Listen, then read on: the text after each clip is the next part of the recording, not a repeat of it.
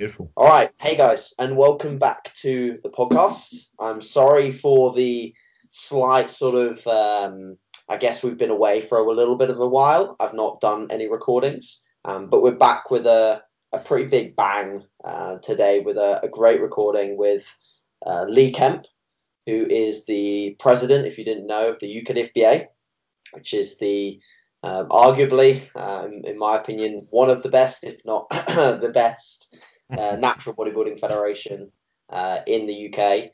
And I have wanted to do this sort of podcast for a long time. Me and Lee have always talked about recording and sitting down and having a chat, basically, because I've been lucky enough over the last few years to become friends with Lee and Amy as well, of course, and lucky enough to sort of travel to the States with them 3 times now, and have some really good discussions and get to know them a lot better. And I've thought always that it would be great to put some of these discussions, not all of them, but some of them into sort of a bit of a podcast episode, so that people in the sport can get to know Lee and the federation a little bit, about his background and journey a little bit more, because there's been a lot that's happened, and there's been a lot that you've learned and experience that you've gathered over the years. So yeah, first of all, Lee, thanks very much for spending a little bit of time. You're a very busy guy, so I really appreciate you coming on.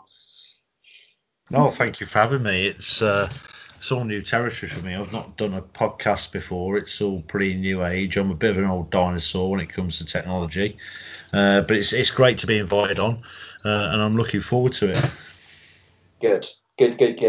So I wanted to take the listeners back as far as we can go, to an extent, Lee, and give them a little bit of story time as to how you got into bodybuilding as this weird sport that it is. What got you into bodybuilding? Tell us a little bit more about your personal journey into the sport itself. Oh, right. So it's a very long one. I mean, it started probably when I was about 11 or 12 years old. I was a massive fan of WWF wrestling, as it was on the TV back then. I've been a huge wrestling fan my whole life. Actually ended up becoming a professional wrestler for a few years, which is another side tangent we could talk for hours about. And all of the good guys, all of the heroes had big muscles, didn't they? You know, all of the best ones had the best physiques, and I kind of developed a bit of an interest in weight training from there. Also a lifelong martial artist. I've been practicing martial arts in one form or another since I was 11 years old. And I got into, the Van Damme movies and Bruce Lee, and again, big, strong physiques sort of carried across that whole ethos of that whole image of being the tough guy or the hero or whatever. And like a lot of young guys, get into weights through comic books or, through Schwarzenegger movies on the TV. There's always something that you see, and it's always been highlighted as some positive character, some big hero who has the big muscles. So when I was about, I think I got my first dumbbell set when I was about 11, and I used to play around with those now and again. And then by the time I was 13, I had a full sort of weights, bench, barbell, dumbbells up in my bedroom. Used to train. Back then it was crazy. You had endless energy back then, didn't you? I played rugby when I was at school at a reasonable level for my age. So I was rugby training 2 or 3 times a week, playing rugby, karate twice a week in the evenings, and then the other 3 or 4 evenings a week I'd be lifting weights in my bedroom until the day I kind of added more and more weight plates to the weight set, until one day I went through a floorboard in my bedroom. My old man went absolutely bananas and banned me from training in the house. And he owned a shop at the time. He was in sort of retail, self-employed, and there was a little gym just down the road from where he worked, where his shop was. So he used to drag me out of bed on a Saturday morning and sort of drive me down to his workplace with him and drop me off at the gym, and I'd train in the mornings and then spend the rest of the day working in his shop. And the first time I walked into a gym, And I could talk for hours about the first place I went to. It was a dump. It was real spit and sawdust. The squat rack was made out of scaffolding pipes, and the chinning bar was literally attached to the ceiling. The ceiling was 15 feet off the floor, so you had to climb a ladder to get to the chinning bar. It was a real hole of a gym. But the spirit in there and the work ethic and the camaraderie in there, we're talking back in the sort of early 90s now, which most people who know the era know as the real golden time of bodybuilding.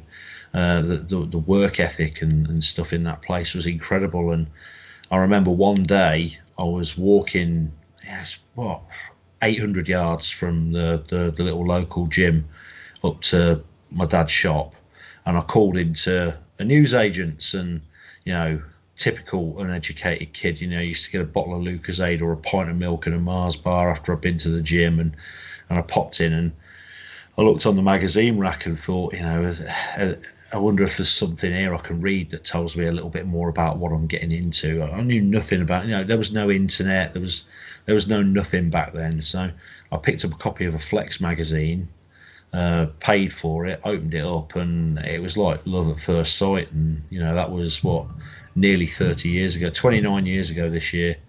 And I haven't always been consistent with my training, and anybody that knows me will know that I do have a penchant for yo-yoing in and out of shape over the years. But I think from the first day I opened that magazine, I pretty much fell in love with bodybuilding there and then, and I still love it today. I trained for a few years, started competing when I was 16.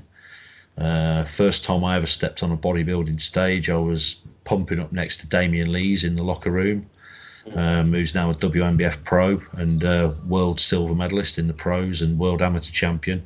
And that was 1993. That was my first contest. I competed with Damian. Another absolute legend on the junior circuit at that point, Stuart Cameron. That was one of his first shows as well. Sadly, he passed away in the late 90s, far too young, but he was a lovely bloke. I competed against him in my first ever contest. I kind of competed between 93 and 98, 16 times I competed. Ended up winning the Teenage UK Championships twice. Went on to compete in the juniors, and I was lost in the land of the giants then. There's some big guys. I remember being outweighed by 5 or 6 stone on stage in some of my junior shows. And I kind of started to realise, if I'm honest, that physically I didn't have huge potential to be a great bodybuilder as much as I might have wanted to be one. But I seem to have a bit of an aptitude for some of the other sides of the sport. I started judging a few little local shows by then, even though I was like 20, 21 years old. Promoted my first show when I was 18.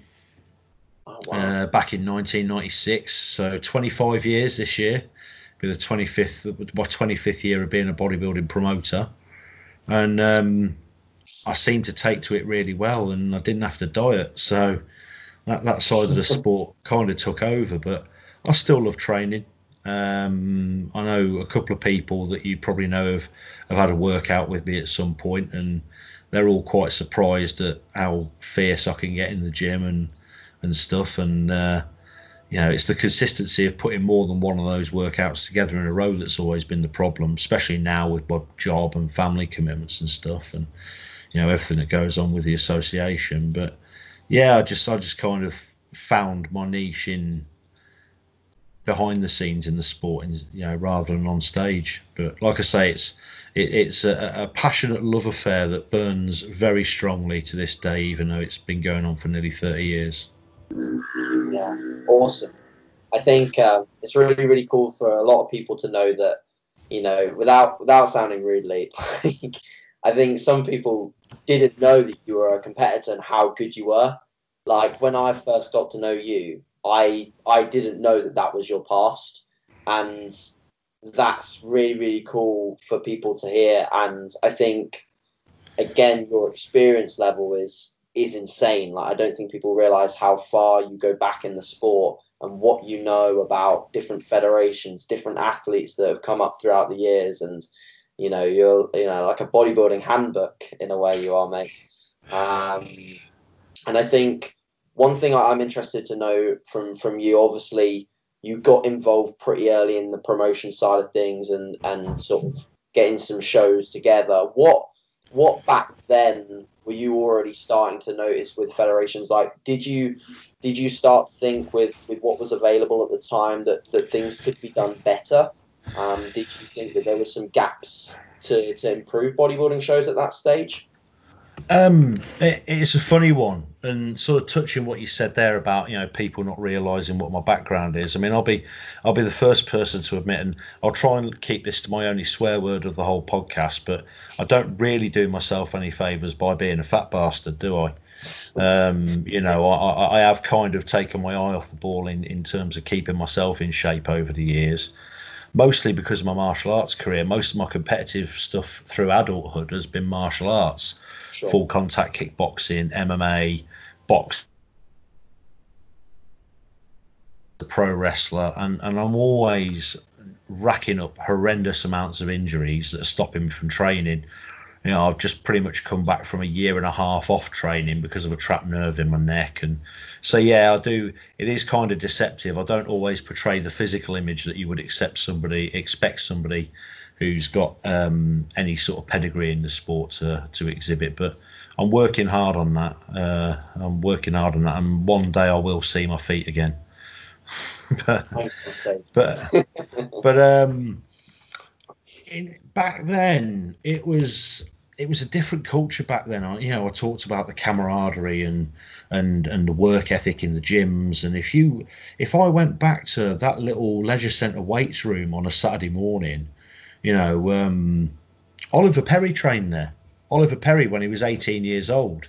Wow. He was a beast back then. He was benching 3 plates a side, and he had a back as wide as a doorway. And and there was the gym daddy in there, a guy called Mick Maynard, who was like, a weight training instructor who worked for the local council. And if he saw you messing about in the gym, even though that was his morning off and he was training, he'd turf you out of there. They didn't want people in there that weren't training, but they wanted you in there working hard because, they wanted everybody to be as good as they can be. And that translated over into the competitive side of bodybuilding. I mean, a guy from our little weight training club, as it was back then, Ronnie Williams, he was on Gladiators, the TV show, twice. And both times, hundreds of us went to cheer him on. He went to compete in the local bodybuilding contest, and we all went to watch because he was one of ours. He was one of our family.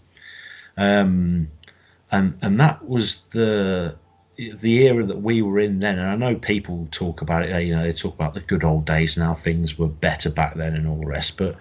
But back then there wasn't the kind of very critical edge that bodybuilding as a sport has got now. Things can be done better. This federation's not doing this. This federation's not doing that. And, there were no federations back then. If you entered, I'm from Coventry in the Midlands. If you entered the Mr. Coventry, the only place you went on to from Mr. Coventry was the pub. You go down the pub afterwards and have a few beers, and then you'd enter it again next year if you wanted to. The first couple of contests I did, there were a little independent circuit called the Latham's Gym Shows. And they were run by that time, by 93, the family of Ken Latham, who'd passed away the year before. And it's a massive regret of mine that I never got a chance to meet him. But Ken Latham was at one point the president or the vice president of the EFBB, that's now the UKDFBA, the British IFBB affiliate. And those shows that I started competing in, there were a chain of qualifying shows and there was a final at the end of it. But everybody knew, with the greatest of respect, they were brilliant shows, but everybody knew that they were kind of the second tier of bodybuilding shows. And you'd go there and have fun. We enjoyed competing. I mean, I barely dieted for my first show. I didn't need to. I was 16 years old and I was doing some sort of physical activity 10 times a week. So I didn't really need to diet that much. But, there were guys who would use those shows as a stepping stone to go on to the bigger contests. And there was a lot of stuff happening at that time. The EFBB was a thing, NABA was a thing. but I never really knew about them because I wasn't involved in those circles. To me, getting involved in bodybuilding was just about doing it for the fun of it, and it's all a big utopian pipe dream when you're 16 years old. You don't understand these guys that have got a full-time job, they've got a mortgage to pay, they've got kids to take care of, wives giving them a list of chores every weekend, these archetypal things that grown-ups have to do. I didn't see bodybuilding through those eyes. It was just this thing that I did, and I saw that the complete innocent side of it. And the reason I started promoting bodybuilding was I competed in a show in those early days. I was lucky enough to win it. It was the first time I'd won a contest. And my old training partner, a guy called Drew Ballantyne, who I still train with now and again. Now he's been one of my closest friends my whole life. He came backstage to help me put my trophy in my bag, rub the oil off my back, and just help me sort of move on with my life basically after I won the show. And he asked me how I felt about winning, and I kind of said to him at the time, yeah, it's great, I've won the contest, but it's not like I've won an Olympic gold medal. It's only a little bodybuilding contest. It's nothing to get too excited about. And the promoter overheard me saying it, and he gave me a full-on dad bollocking, and said, well, if you think you can do better, then I challenge you to try. So I did. I promoted my first bodybuilding contest because I've always been a kind of, if you can't beat them, join them, or, put your money where your mouth is, whatever cliche you want to use. I wouldn't now at any point in any position I am in any aspect of my life criticize something that I'm not willing to do myself, or criticize something that I couldn't do better myself. So that was why I promoted my first contest. And to us then, it was just a little local show, a little local independent contest, and it drew some brilliant athletes over the years who were sort of stopping by to do it on their way to do something bigger or as a warm-up show for something. But the whole sort of fed thing that's the trend now, that didn't really exist then. There were tiers, there were tiers. You did the little independent shows, and then when you were doing pretty good at those, then you'd move on to, NABA, EFBB, and go from there. There was no natural bodybuilding, really. There was the AMB, which was the only natural association back then. But they had some stupid rules. And the reason I never competed with the AMB when I was a kid was because they had dumbass rules at the time that, if you'd ever taken any banned substance whatsoever, then you couldn't compete with them ever for life. And I remember taking fistfuls of ephedrine and caffeine and aspirin and stuff to, help me fire me up for training sessions and things like that. And I read that ephedrine was on the ban list, and it wasn't even ephedrine, it was ephedra. I forget the name of the supplement that I bought it in. It was something that I bought online. Not online, mail order from a magazine back then, and I'd taken some of these ephedra capsules with some aspirin and some Pro Plus. I thought, that's it, I'm ruled out for life. That's ridiculous, isn't it? That is absolutely ludicrous. And sort of throwing it way forwards in time because there's a whole patch in the middle. That's why I eventually left. I mean, it may or may not be common knowledge to most people that I was heavily involved in the MPA when it was first formed. There's this fallacy that the AMB became the MPA. It's not true. That's never been true. The MPA was formed separately and it put the AMB out of business, and that's the truth. And a few years down the line, I thought, I don't really believe in this ethos that if you've done something, if you've taken a performance-enhancing substance once in your life, then you should be excluded from competing forever. Never agreed with it. Don't know. I mean, I feel kind of one of the few things I've done in my life that I feel is a little bit hypocritical, because I pushed that ethos for quite a long time through working in the association. And, to top it all off, I mean, a lot of listeners might know I'm a serving police officer. I've encountered some pretty bad people over the years who are allowed to go and serve their time and come back out into society and be forgiven. Yet there are, I was working in this thing where, if you'd taken a handful of ephedra capsules at some point in your life, you weren't allowed to compete again. I mean, the rules have been modified a little bit and made a bit more sophisticated and up to date by then. And that brought us to me eventually going with the WMBF and going with their more moderate stance against drug-free bodybuilding. But yeah, to answer your question, like I say, at the time, back in the late 90s, the sport was very different. There were still people that didn't like each other. There were still people who were at odds with each other because they were affiliated with that group and they were affiliated with that group. But overall, the whole sort of Fed politics thing didn't exist like it does now at all. Whilst we're on that topic, Lee, of the camaraderie and the level of competition and how it was working back then, do you think that that's something that now, as a result of, we've got this huge influx of positivity in the sense that natural bodybuilding is growing, and the level of competition every year we see at our finals and at the other natural finals is we can agree it's leveling up, it's getting better and better.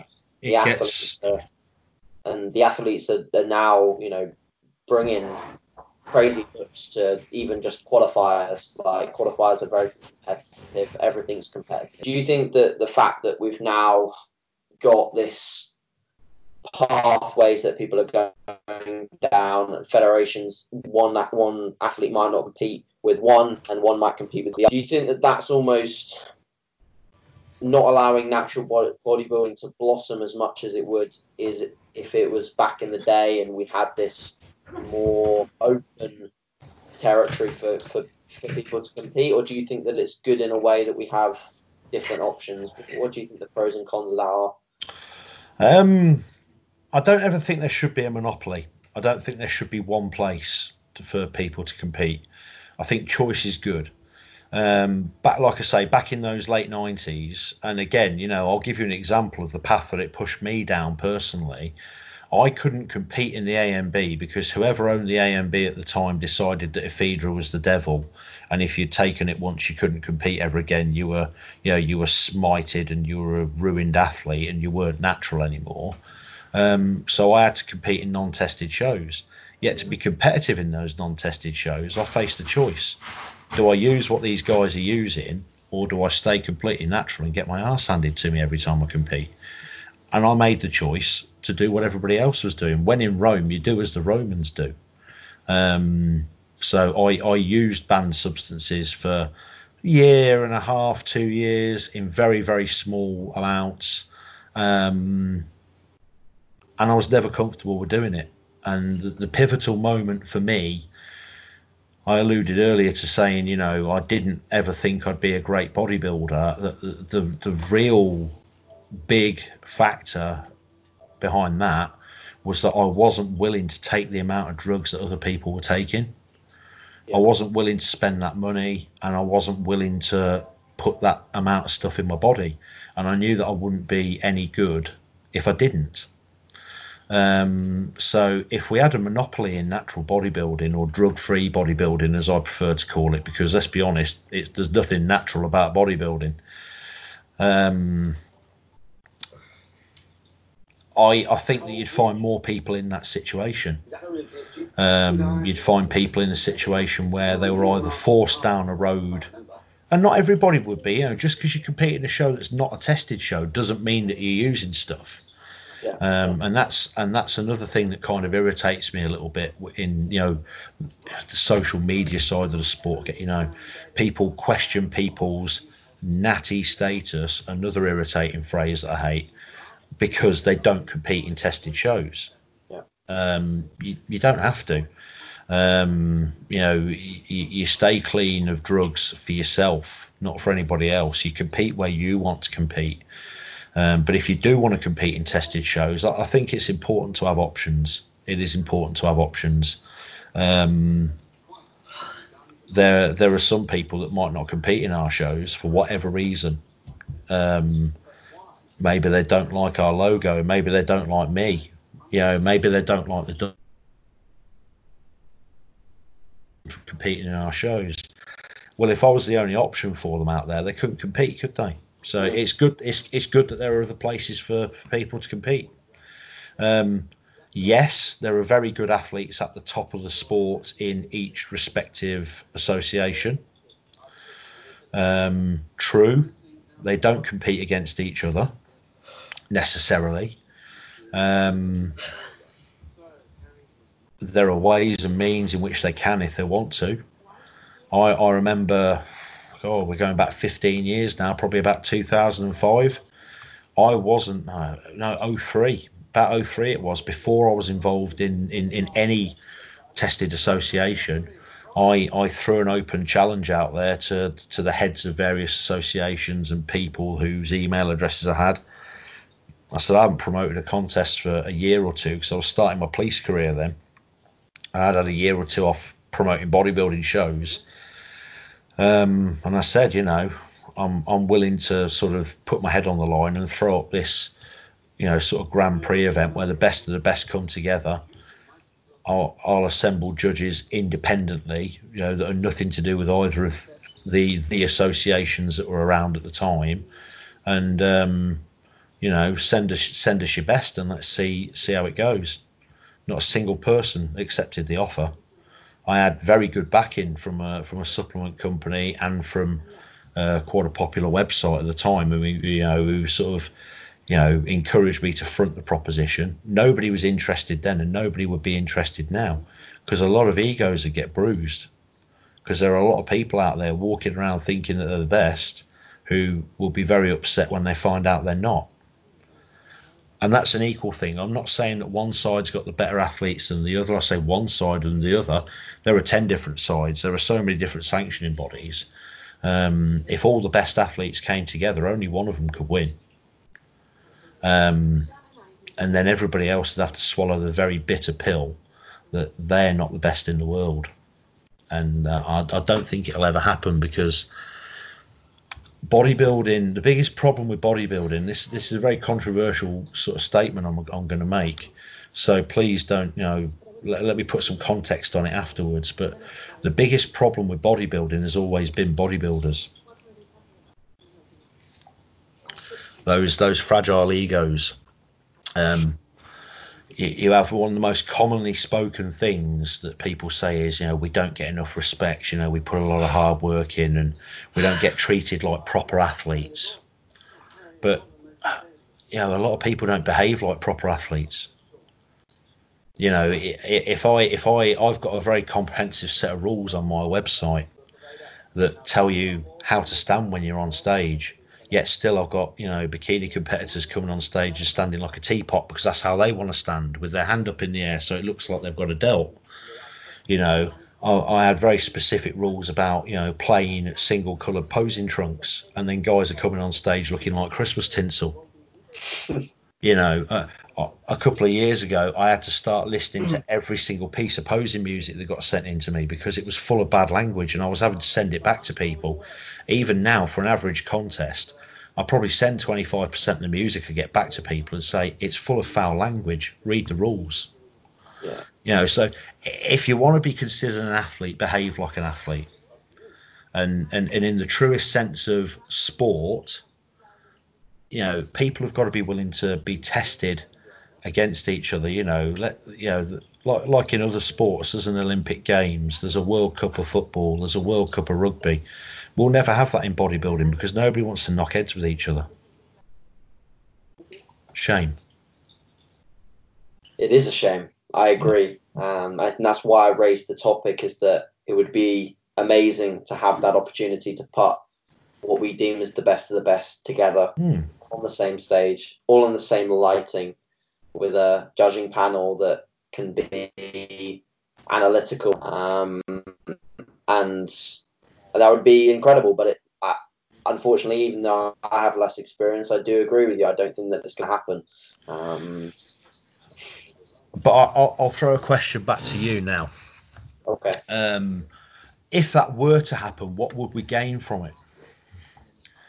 because there's no Olympic gold medal in bodybuilding yet. You know, there may be at some point in the future, but there's no Olympic gold medal in bodybuilding. There's no World Cup winner in bodybuilding. There's no, you know, there's no Wimbledon champion in bodybuilding. There's no definitive title that means you're the best bodybuilder in the world. All we gain by that is bragging rights. The person that won would gain bragging rights, because there's very little else in bodybuilding than those bragging rights.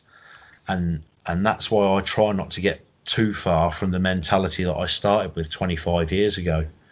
Yeah, we're all working hard. People are training, people are dieting, sometimes too hard. And you know my thoughts on that. But let it be fun. Let it be fun. It's never going to pay the bills. You know, what's the biggest cash prize in men's pro bodybuilding? And I don't mean to sort of be sexist against female athletes, whether they're bodybuilders, figure bikini, men's physique competitors. Typically, men's pro bodybuilding cash prizes are bigger than all the pro prizes in the other divisions. You know, Rich Gozdecki's a close personal friend of mine. He's won that overall world title, went home with $6,000. I mean, that's not a living.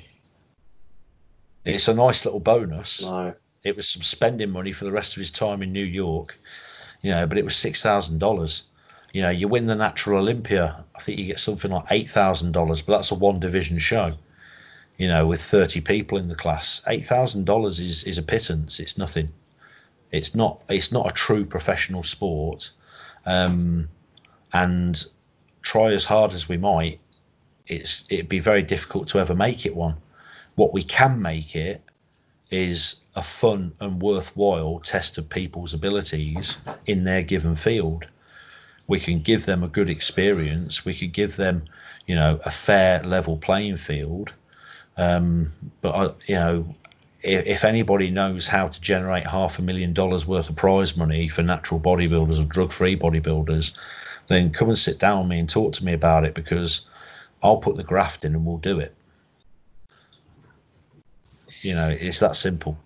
I think to answer your question to me as to what we would gain, I think just thinking about your answer there and the fact that we've got very sort of belittled prize money and the sport isn't truly a professional sport, isn't that because we are sort of dwindling it down and partitioning it a little bit too much? And if we were to raise it up all into one, so let's say we had the Olympia of natural bodybuilding, and that is the number one show, the funding, the sponsorships, and the sort of superiority of natural bodybuilding raises up a notch.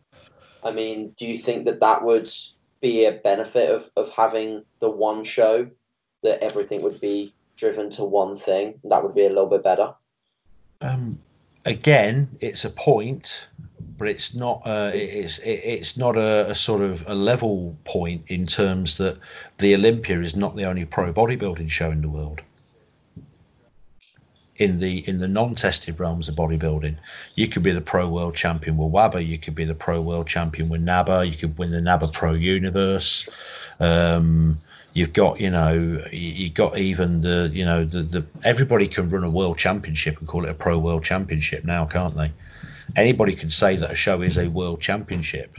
I've seen world championships held in qualifier venues where 95% of the competitors are from the host country, yet it's still been called a world championship, which is why I've never sort of had the urge to try and sell our big contests as more than I believe they are. We have an international championship. We have competitors. I've had competitors from 9-10 different countries in that show, which is more than most people's world championships have got in them. But yeah, the Olympia is not the only bodybuilding show where you can go and win prize money. There have been many that have come and gone, and there will be many more before my time's over with, and even more before yours. So I don't think it's a direct comparison. Everybody's got their own idea of what the biggest show in the world is. Your goal might be, I want to win NABA Universe. And when you've won that Pro Universe, you are Mr. Universe. But you know deep down in your heart of hearts that Mr. Olympia is better than you. Yeah. There's just that pecking order in the non-tested sport that we don't have in the tested shows. Yeah. You know, I've had the pleasure to be at and when I say IFBB, I mean IFBB. I don't mean NPC. I don't mean Two Bros, Iron Rebel, Muscle Contest, and all the copycat stuff that's come out. I mean the real IFBB that's been around forever. I had the pleasure to be at one of their international shows the last couple of years, just because I happened to be there cheering a friend on. And the standard at those shows internationally is insane. It's off the hook. And I saw a pro division, a pro masters division at the Masters Worlds last year. Those guys were unbelievable. You know, and so you've got IFBB Elite Pro, that the IFBB have put in place. So there's another pro division. Standards absolutely incredible. You know, it just so happens that in our side of the sport, you know, you've got, you know, a world championship that's, you know, let's keep it to men's pro bodybuilding. Yeah, you've got a world championship where you and I both sat in the audience last year and saw a 3-division show with, you know, a total of 45 athletes in from probably 15 or 16 different countries competing for, you know, what prize money there was available. Some incredible athletes in that show. That's called a world championship. But then the same weekend you had another show 6 hours away on a plane called the Olympia, you know, with another 30 different guys in from however many different countries. And then you've got other people that have got like the equivalent of a world championship that isn't called a world championship. And you've got, you know, another, you know, you've got other contests that call themselves world championships, but they're not, they don't have the grandeur or the pedigree to really be truly considered a world championship. And does it come down to, you know, the fact that everybody wants to be a world championships promoter? I mean, I certainly don't, because I know that if I did and did it properly, I'd have my head on the block for about 100 grand. It's a big ask, and that 100 grand is with modest prize money as well.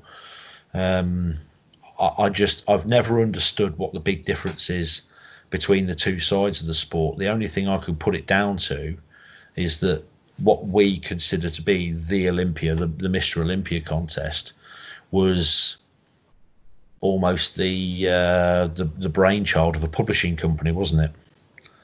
You know, the Weider Corporation, the Flex magazine, the Muscle and Fitness, the Muscle Builder protein powder that you could buy in Argos, and, you know, the plastic and concrete filled, you know, everything, you know, the weights, every bit of that empire fed up to the Olympia. It was a worldwide business that wasn't about bodybuilding contests. You know, it was about magazines, it was about instruction manuals, it was about supplements, it was about, you know, weights and benches that you can go through your dad's floorboards with when you're 15 years old. Maybe that was what put the money behind that massive media machine that made the Olympia. But one thing we've all got to remember is, you know, if, say, the best 10 bodybuilders in the world, so let's say arbitrarily the top 10 people from the Olympia last year, if they all tore up their version of a pro card tomorrow and came and competed in the NABBA Universe this year, the NABBA Universe would be the best pro show in the world, because it's the athletes that make it the best, not the show itself. Yeah, it's very interesting for sure. I think everything you say, when you start to say it, even if I have my own opinions, your opinions make total sense, mate, as always. As I'm sure yours do as well. Yeah, for sure. You know, there are loads of different things of looking at stuff, but, you know, I'm a contest promoter, and I know, you know, there's this big sort of tagline buzz phrase that goes around: without the athletes, there's no show, and that's very true. But you won't have a show if there's no show promoter either. Somebody's got to put their head on the block, like I keep saying, and say, I will run this show. First time we ran a big UK championship, which was back in 2016, the first year that we ran qualifying contests that led to an invitation only final. That contest alone was, I had to sit down with Amy. For those people watching the podcast who don't know, Amy is my wife, and I had to sit down with Amy and say, so this is how much this is going to cost to do it as well as it can, as well as I can justifiably do it. If this falls flat on its face, we've got to remortgage the house to pay that. Are you comfortable with that? And she said back to me, well, yeah, I know how much you want to do it, so let's do it. But if I end up remortgaging my house, you are fucking dead. But that's the level of support you sometimes need behind you. We're talking about 5-figure sums of money here to put big shows on. So yeah, the athletes are very, very important to a bodybuilding show, but there has to be a show for them to compete in. And like I say, the one that's most attractive to the athletes will draw the best athletes. Why does the Olympia draw the best athletes? Because there's $400,000 in prize money if you win it. Yeah. If the prize money at the NABBA Universe was $500,000, would they all jump ship? Probably. Of course they would. They're professional bodybuilders. They're competing for money. This is their living. So, maybe the answer is money. Maybe if one of the world championships actually put up some real money that was too good to turn down, then maybe that would be the thing that drew all the big athletes in, and made people say, you know what, I'm gonna sort of, not jump ship, but I'm sort of going to cross over and compete in this show, and see how I fare, because there's a lot of money at stake here. Maybe that would be the thing to do it, but it would take a very, very brave contest promoter. I mean, I worked it out. I worked out that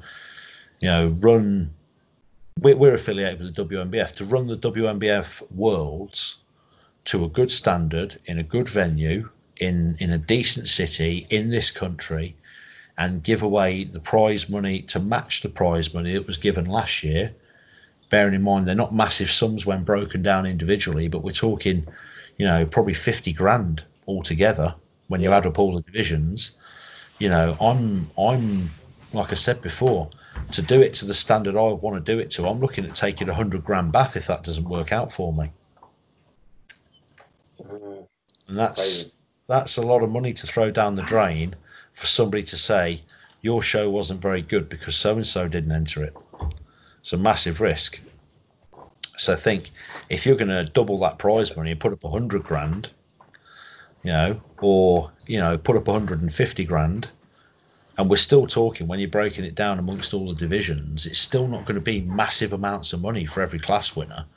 You might work out to 15,000 for a first prize in each division, pounds or dollars, or we'll talk pounds.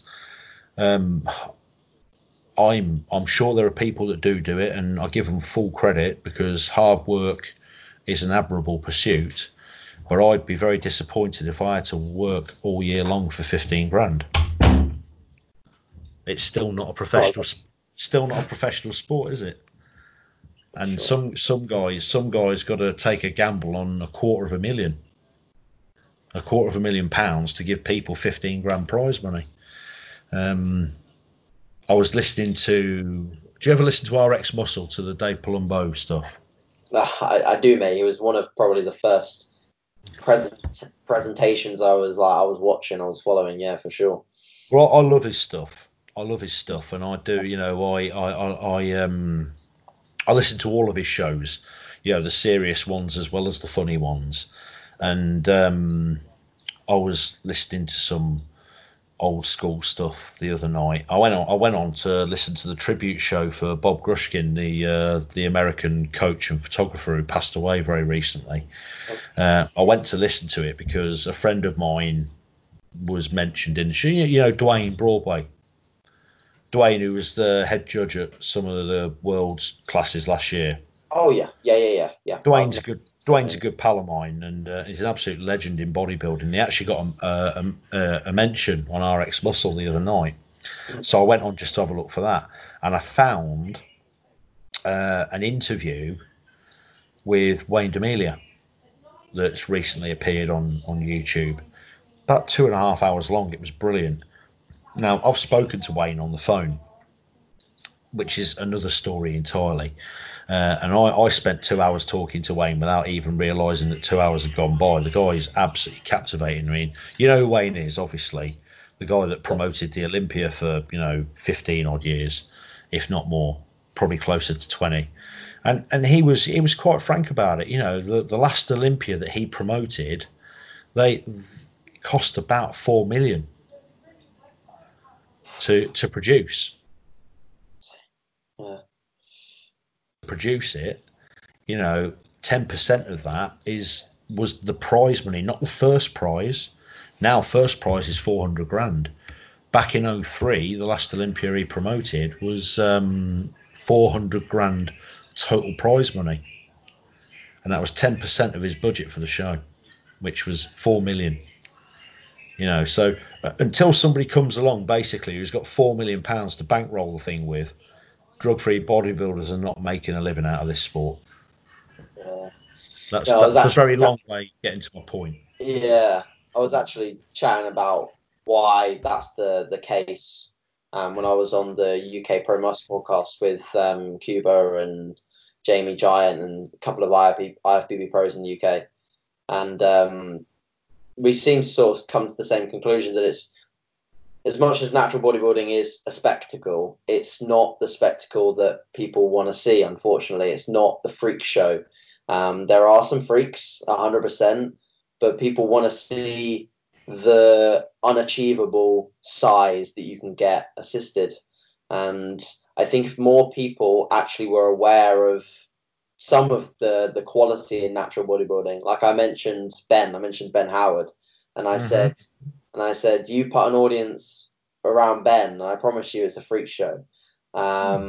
So I think as natural bodybuilding grows, the chance is that there will be more prize money as time goes on. I think we'll get there. I think the sponsorships are flooding into the right places and things like that, but I think it's just going to take a little bit more time for it to grow. It will never grow, I don't think, as much as the assisted realm, though. And I think you're right with that. Quite possibly. I mean, but like I say, we say that people want to see the freak show. Well, I don't. I wouldn't go to the Olympia. I'm not interested in it personally. To the 91 Olympia and see Haney and Yates on stage battling with each other. Yeah, I'd probably cut one of my feet off to have the opportunity to do that. You asked me if I want an all expenses paid trip to this year's Mr. Olympia. I'll stay home and play Fortnite on the PlayStation because it doesn't interest me at all. Yeah. And there are people out there who find the drug-free side of bodybuilding far more appealing. Okay. But I genuinely do think that the glitz and glamour of it all, the whole I want to be what they now call an IFBB Pro, which I'm adamant should be called NPC Pro because that's what it is. I want to be in that IFBB Pro division and compete in the Olympia comes from the fact that that's where you get the most money. And I'll always revert back to what I originally said. The prize money for the Mr. Olympia contest, when it was built up to the point where it was in its heyday, did not and could not have come from bodybuilding or bodybuilders. It came from franchising gyms, it came from selling protein powder and vinyl and concrete weight sets in your Argos catalogue, and that's where the business behind all of that fueled the Olympia. And until you get another business of that magnitude that can build up enough capital to get behind a tested bodybuilding show, you will never get anything else as big as the Olympia, in my opinion. Because I just don't think, if I have firsthand flown 6,000 miles across the world to take a team of bodybuilders to a world championship in LA, and on the day that show happened, a world champion from another bodybuilding association was on holiday 10 miles away and didn't want to come and watch that show.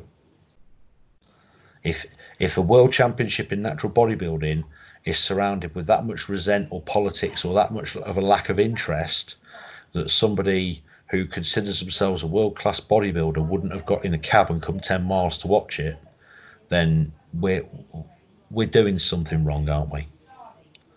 We're doing something wrong. Because I got on a plane and flew 6,000 miles to be there out of my own pocket because I'd spent every penny that I'd generated that year on funding a team to go. I went because that was my idea of a holiday. Yeah, and that's why I've been the last 2 years as well. But you know exactly the situation I'm talking about, don't you? I won't name names because I don't want it to come to that. But you know, if the show that's considered biggest, you know, tested natural drug-free bodybuilding contest in the world can't drag somebody 10 miles in a cab to watch it who might never ever ever have the chance again to do so, if it can't put that much of a fire in your belly, then what will do it? And I, you know, I think a part of my earlier much more controversial statement of the biggest problem with bodybuilding has always been bodybuilders might be a factor in that. Yeah, you're very right. You're very right. Let's change tack a little bit and talk a bit about what is natural bodybuilding and some of the critics of natural bodybuilding. Because I mean, online, especially as my social media has grown and I've been in contact with more people, there is a rise in the critics that are surrounding the sport. And when I've documented some of the show days and put stuff on my story, there's a lot of people responding and saying, well, they're not natural, or they're not really natural, or he's cheating, or she's definitely cheating. And it's just a very difficult scenario to be in for a lot of people, especially when they are, you know, drug tested, truly natural athletes that are very good and very well genetically endowed or very hardworking, to be able to feel like they can consistently prove it. So for you, what is natural bodybuilding, and why do you think that as a federation, as UKDFBA, you know, what's the drug testing side of things like? And do you think that there's limitations potentially elsewhere within other federations that are causing more issues with the sport being truly natural? Okay, brilliant question. Firstly, I accept that natural bodybuilding is a term that's used, but it's not one that I like to use because, again, you know, pushing your body physically to the point of overcompensation and pushing yourself into calorie surpluses and, you know, forcing yourself to abstain from a lot of social pleasures that people take for granted, to me, is not natural. You know, it's something where you've got to take yourself out of the human body the human being has to take themselves out of a natural state, you know, an average natural state that people find normal, if that's such a thing, in order to participate in it. But certainly drug-free bodybuilding, or bodybuilding that's not, you know, that's achieved without the use of performance-enhancing drugs, to me, you know, there has to be a clear line of what does constitute a substance that is permissible and what isn't. I mean, I nail my colours to the mast on this type of thing because I choose to affiliate with who I affiliate with. So I obviously agree with their banned substance procedures, starting from the ban list of what you can take, what you can't take. There's got to be a solid testing process in place. As you know, we use urinalysis testing, we use lie detector testing as well. We use both in vast amounts. It's almost a shame we have to do it because most people would be absolutely gobsmacked if they knew how much money we spent on it. And if we weren't spending the money on that, we could be spending it on all number of other things, like these big utopian prize money pots, for example, And they'd be pretty hefty if we were saving the money that we were spending on the drug testing. So there has to be a viable drug testing program. I'm quite open-minded with my thoughts on drug testing. There are some people that will say you can't call yourself a truly drug-tested contest if you don't use the polygraph, lie detector, whatever machinery you want to use.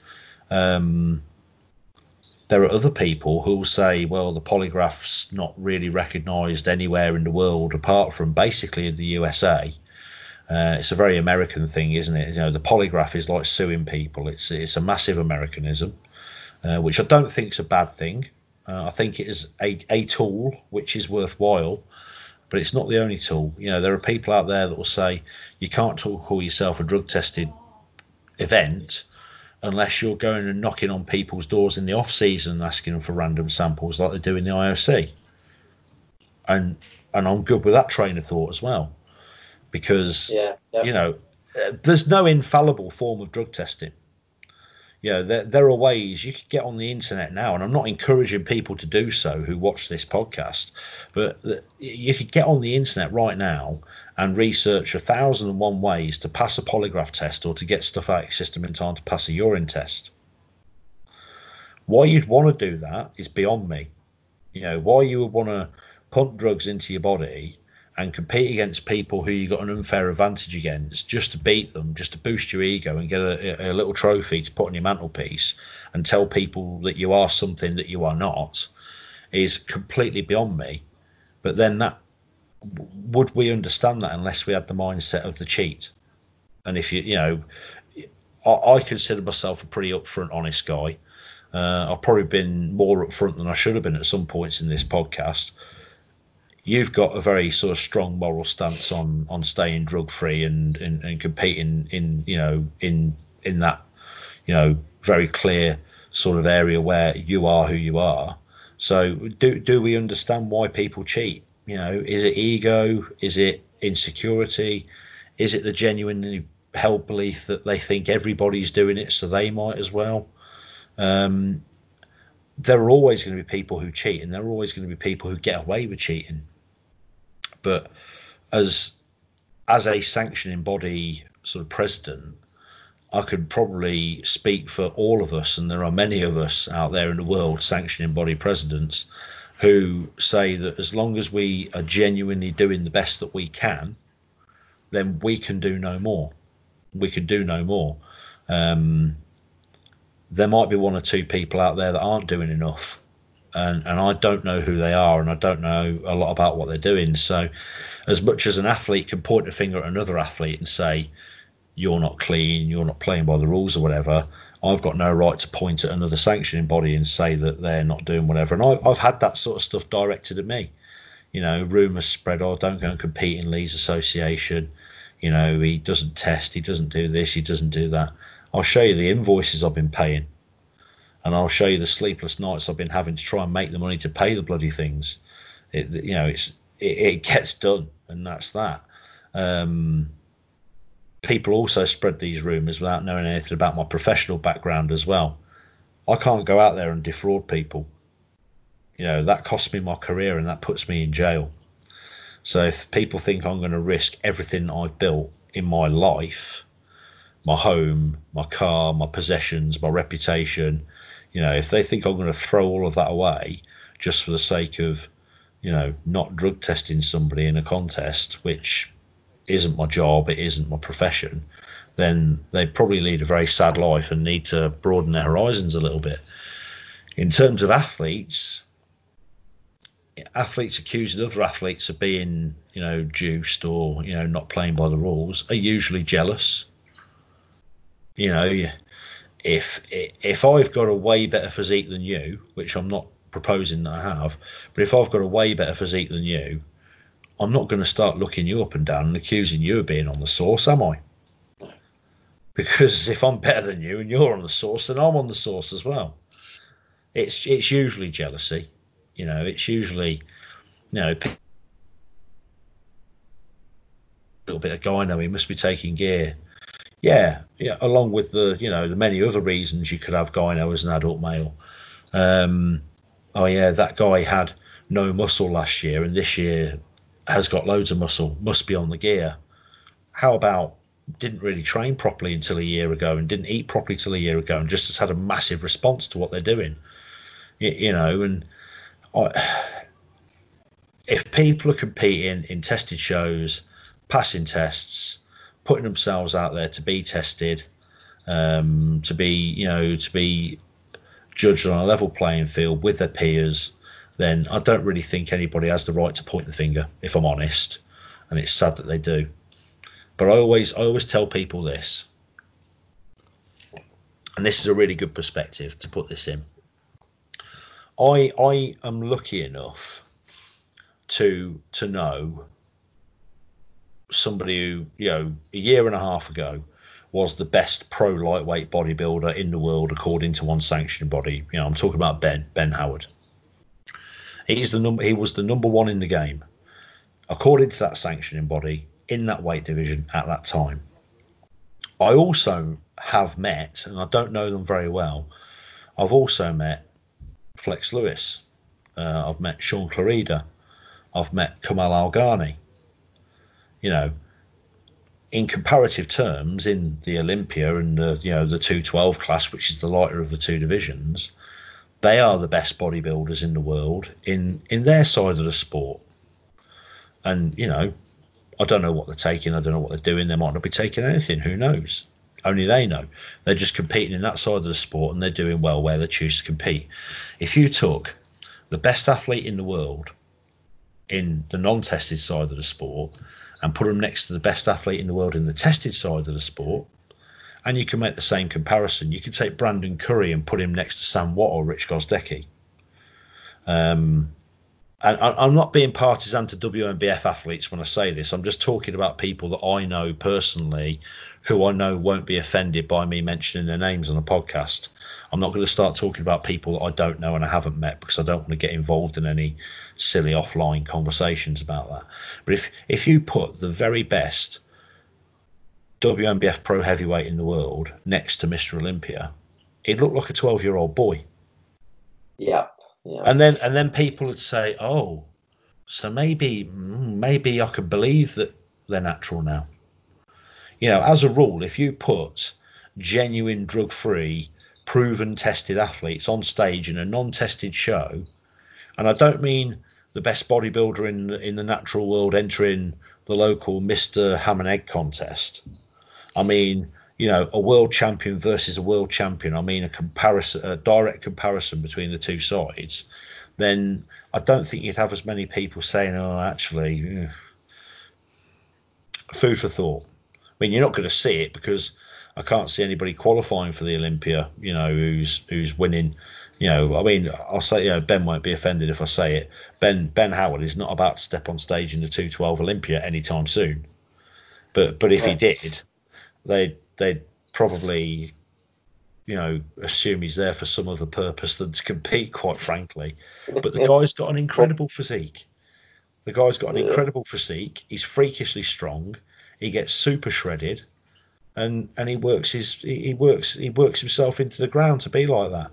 So if somebody were to accuse them of, not taking things down the right path and being on the drugs or whatever, it's sad. It's sad that people can't see that you can get that good naturally. Sorry, without the use of drugs. I don't like the word natural, do I? No. I think the thing is, especially with people like Ben, it's a very in-your-face, shocking demonstration of a physique. And when you see that, or, you see Chris Paling's glutes, and you're like, what the fuck is that kind of thing? That surely can't be natural. It surely can't be drug-free. People question it because it's out of this world. It's not normal. People think that a natural look is attainable or a normal look, or and those people are just basically they are the slightly more clueless people, because the people who are clued up, even like some of the assisted guys, they actually know the sort of the reasons why natural bodybuilders sometimes actually do have a little bit of a sharper look. They have less subcutaneous fluid, and they can sometimes look a little even sharper than some assisted bodybuilders. They don't have scar tissue from jabbing themselves all over the place, and sometimes they do look better and sharper. I think actually a nice sort of one of the things I did really want to cover, we said that we'd cap it an hour, and I knew we wouldn't be able to. One of the things that I did really, really want to cover is you made a post, and the UKDFBA made a post about condition quite a while ago, about sort of the whole glute scenario, and how natural bodybuilding in recent years has become people are thinking that it's become a glute contest, and that the only goal as a natural athlete is to get a walnut arse. Ben is unfortunately a guy who has a walnut arse, but at the same time, there's reasons why he can have that. So if we could sort of go into your opinions as to how condition has changed over the last sort of decade of bodybuilding, and why you think maybe it's not a great thing. Okay. Firstly, yeah, Ben does have that walnut arse, and he can get that walnut arse. And in 2018 in particular, he had to, because there were set weight divisions at the Worlds, and the lightweight division was about 1.5 kilos lighter than he usually competes at. And I mean, I'll let the cat out of the bag quite happily, because I've got absolutely nothing to lose by saying so. I helped coach Ben. I've helped coach him since he was 17 years old. I met Ben Howard in a gym before he'd ever stepped on stage in a bodybuilding contest. Somebody asked me to take a look at him to see if I thought he had the potential to be a good bodybuilder. And I've been sort of his wingman ever since. But at the same time, I've never judged a contest he's competed in. I've never given my professional opinion on his physique, and I've always taken that step back, because I know that there are people that know my relationship with him and might think in some way that I'm biased towards him, which I'm not. Ben gets in incredible condition. He's probably the epitome of a conditioned natural bodybuilder. He has, in my opinion, and I've had this conversation with him, done the exact same thing that Brian Whittaker did several years ago. Brian is a good friend of mine, and I've spoken at length with him about getting down to a certain weight for the sake of getting down to a certain weight, and sacrificing 5% of his muscle mass just to gain another 1% in condition. And I believe that Brian could have looked better, heavier, and slightly not as dry. And I believe Ben's in the same boat. We took the gamble in 18 because it was his first time in the Pro Worlds, and we wanted him to be at the top of a weight class instead of the bottom of a weight class.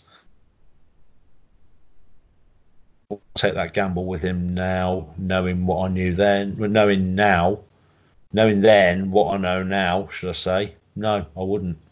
I'd have encouraged him to be heavier and fuller, and next time he competes, I'll do the same. He's still going to be in incredible condition, but he's going to probably be 5 pounds heavier, and half a pound of that will be fat. So condition-wise, I don't think condition has changed. I'll challenge anybody to look at, NPC national show. Here in 91, there was a guy called Renel Janvier in that show. Probably more conditioned than any bodybuilder that's ever walked the face of the earth. Andreas Munzer, he came up through the 80s and 90s. Condition's not a new thing. Frank Zane was inside out, hard as nails, shredded in the late 70s and early 80s. Conditioning's not a new thing. Danny Padilla in the 81 Olympia. I'll look at some pictures of that guy, Danny Padilla in the 81 Olympia. That's condition. Hard conditioning has always been around. It just so happens that there are more people getting into that condition now than there were back then. I think natural bodybuilders tend to strive for that level of conditioning because they feel they won't look impressive without it. You can take a 250-pound bodybuilder who's, still 10% body fat, and he'll look fantastic. You take the average 150-pound bodybuilder and put him into 10%, roughly 10% body fat, and he's not going to look as lean as a 250-pound guy. So, the drug tested body, I keep saying natural, and it's all your fault. Your average bodybuilder that competes in, what we call the gold standard drug tested shows, the Natty shows, that they are feeling the need to get harder and harder and harder. But I genuinely don't believe that they need to in a lot of cases. I certainly think that judging panels need to really consider what they're rewarding, because there are a number of times when I've seen better physiques beaten by inferior ones just because of the condition that they're in. I genuinely believe that if you're in good enough condition, and by good enough condition, I mean no visible body fat, so no muffin tops, no man boobs, no fat bits, no roll of fat under your belly button, no actual visible pinchable body fat, hard and lean. I think you should be hard enough so that there should be clear separating lines in between your muscle groups so that each can be judged clearly. Once you're at that level of conditioning, so your physique can be seen and judged in its entirety, I think you're lean enough. And I don't think that being any harder than that should give you any reward over somebody who's got a better physique than you. One of the biggest reasons, and again, I've got my promoter's head on here, I've got a coach's head on too. And again, I'm going to talk about Ben again. He's a great reference point for me, because he's one of excuse me. He's one of the few high-level bodybuilders. I know a lot of high-level bodybuilders, but he's probably the one that I have the most face-to-face contact and sort of input with over the whole process. And people who look at pictures of his backside on Instagram and say, wow, he's shredded, and click that like button, they're enjoying what they're seeing, but they don't see what he goes through for 6 months after that contest. The struggle to get himself back to a normal body composition, and the sleep patterns and the fluctuations in appetite and mood and things like that. And he's a settled down man. He's getting married soon. He's got 2 beautiful young children. He's got a wonderful partner. And they have to go through a lot of sacrifice with him for him to be in that condition.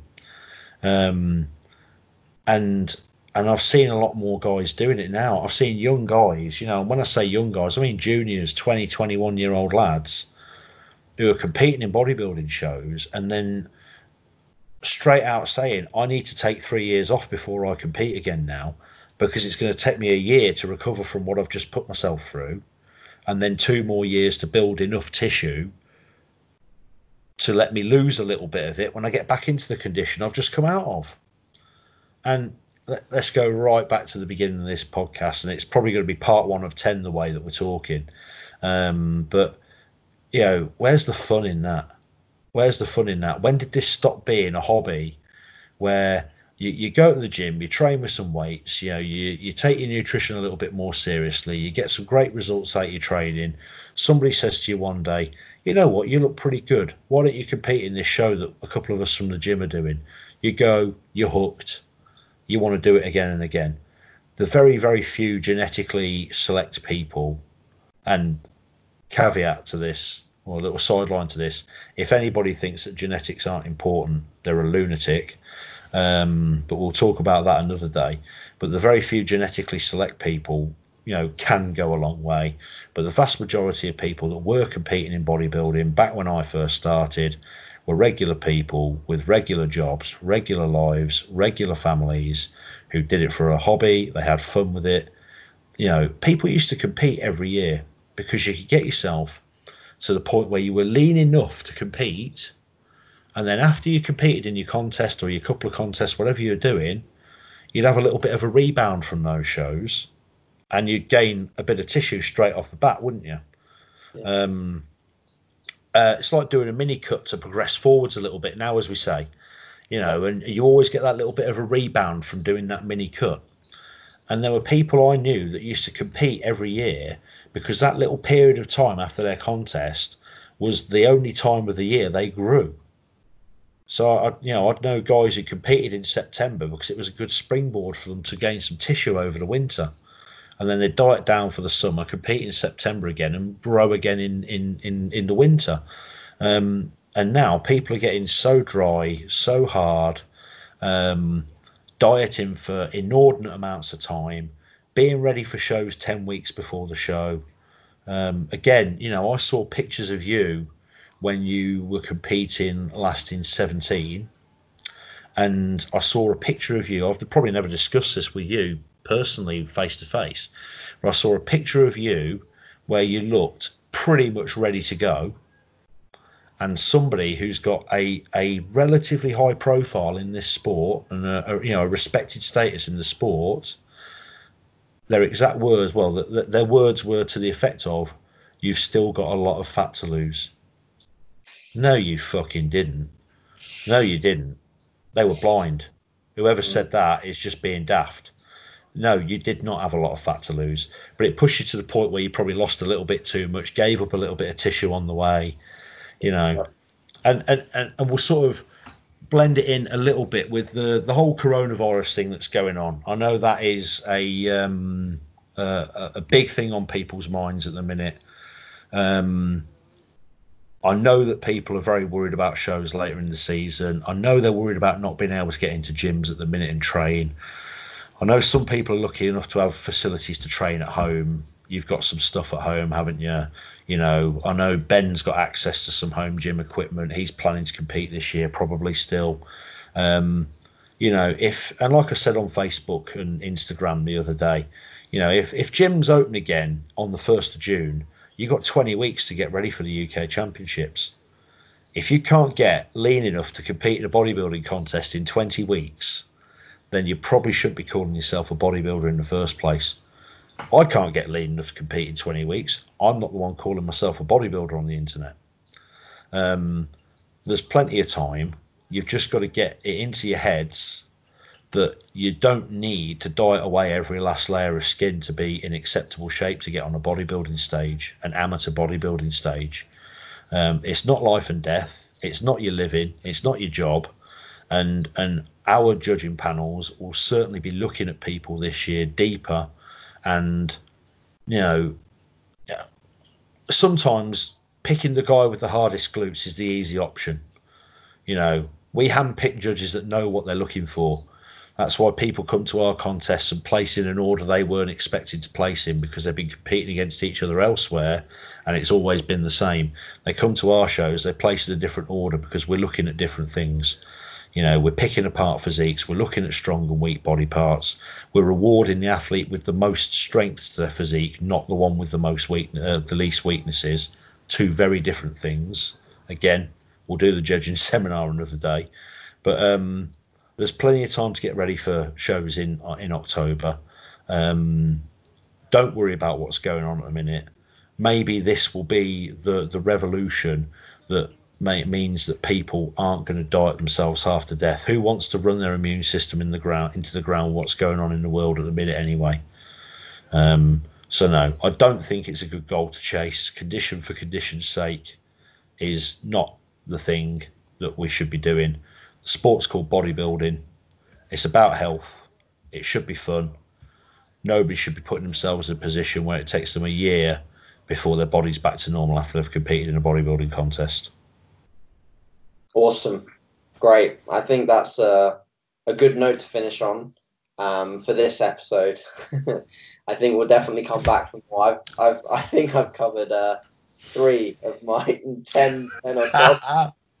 I told you it'd be a 3-parter. So, guys, we'll definitely be back for more in the future with Lee, and we'll get another recording on the go. But I think I wanted to cover the coronavirus stuff as well with the shows. I wanted to put something out there about that in your opinion. So I think you covered that really well. Yeah. And obviously, your end, you're doing as much as you can.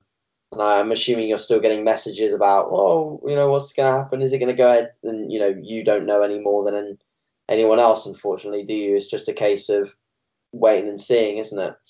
I think we've done a pretty good job. I mean, social media is a necessary evil for us, and I think I've done a pretty good job of making everybody know that my feelings on the matter are that staying healthy is the important thing for now. A lot of our stuff that we've been publishing is about public health advice and, you know, keeping people healthy and following the guidelines, doing what's been asked of us so we can get back to normal a lot quicker. Yes, we do intend for the shows to go ahead. Realistically, using my logical brain, I can't see a situation where the whole country could stay locked down forever. The world has to turn. And, you know, you're talking to a guy that has been madly in love with the sport of bodybuilding for over 3/4 of his life. It's my 25th year as a promoter. It's the 10th year of the UKDFBA. If I have to peel my eyeballs and dip them in salt to find a way to put that UK Championships on this year, I will do it. If I have to do it without an audience, I'll do it.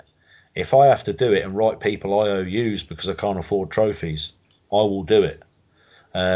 If there is a physical way possible, you know, I'll even wind the clock back to 2016 and gamble my house on it. You know, and not a word of what I've said in this podcast is a lie. You know, I came home and I told my wife, I want to run this show, but it's going to take every penny of equity out of our house if it goes wrong. Are you okay with me doing that? You know, and she'll tell me this year the same as she told me that year. No, I'm not okay with that happening. So you better make it a success.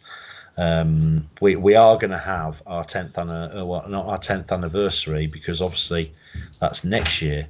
You don't have your first anniversary till the second year, do you? But we will have our 10th year show.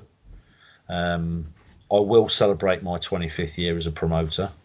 And, you know, unless we've literally got a metaphorical gun held to our heads to tell us we can't do it, it's happening. And by fair means or foul, one way or the other, we're going to get on that plane, we're going to go to LA, and we're going to laugh about it on Venice Beach the day after the show and say, we knew it'd all work out in the end, because we're going to do it, because this is our passion, this is what drives us, this is what we do. So we'll find a way. Love it, mate. Awesome. So, yeah, for now, we will leave this here. Thanks again for your time, mate. Really appreciate it. And we'll make sure we'll be back for another one. I'm sure we'll get some good feedback on this, and then we'll cover any particular topics that I feel we've missed or listeners want to know about. Yeah, anything that listeners want to go over, if they want to challenge something I've said in this podcast and offer a different point of view, I'm happy. I'm open-minded. I'm all for discussion. Anything else you want to bring up, anything else anybody else wants to ask, I'm an open book with 25 years of nonsense in my head to regurgitate at some point if anybody wants me to. So really enjoyed it. Thanks so much for having me on. Had a great time, and I'll look forward to doing it again.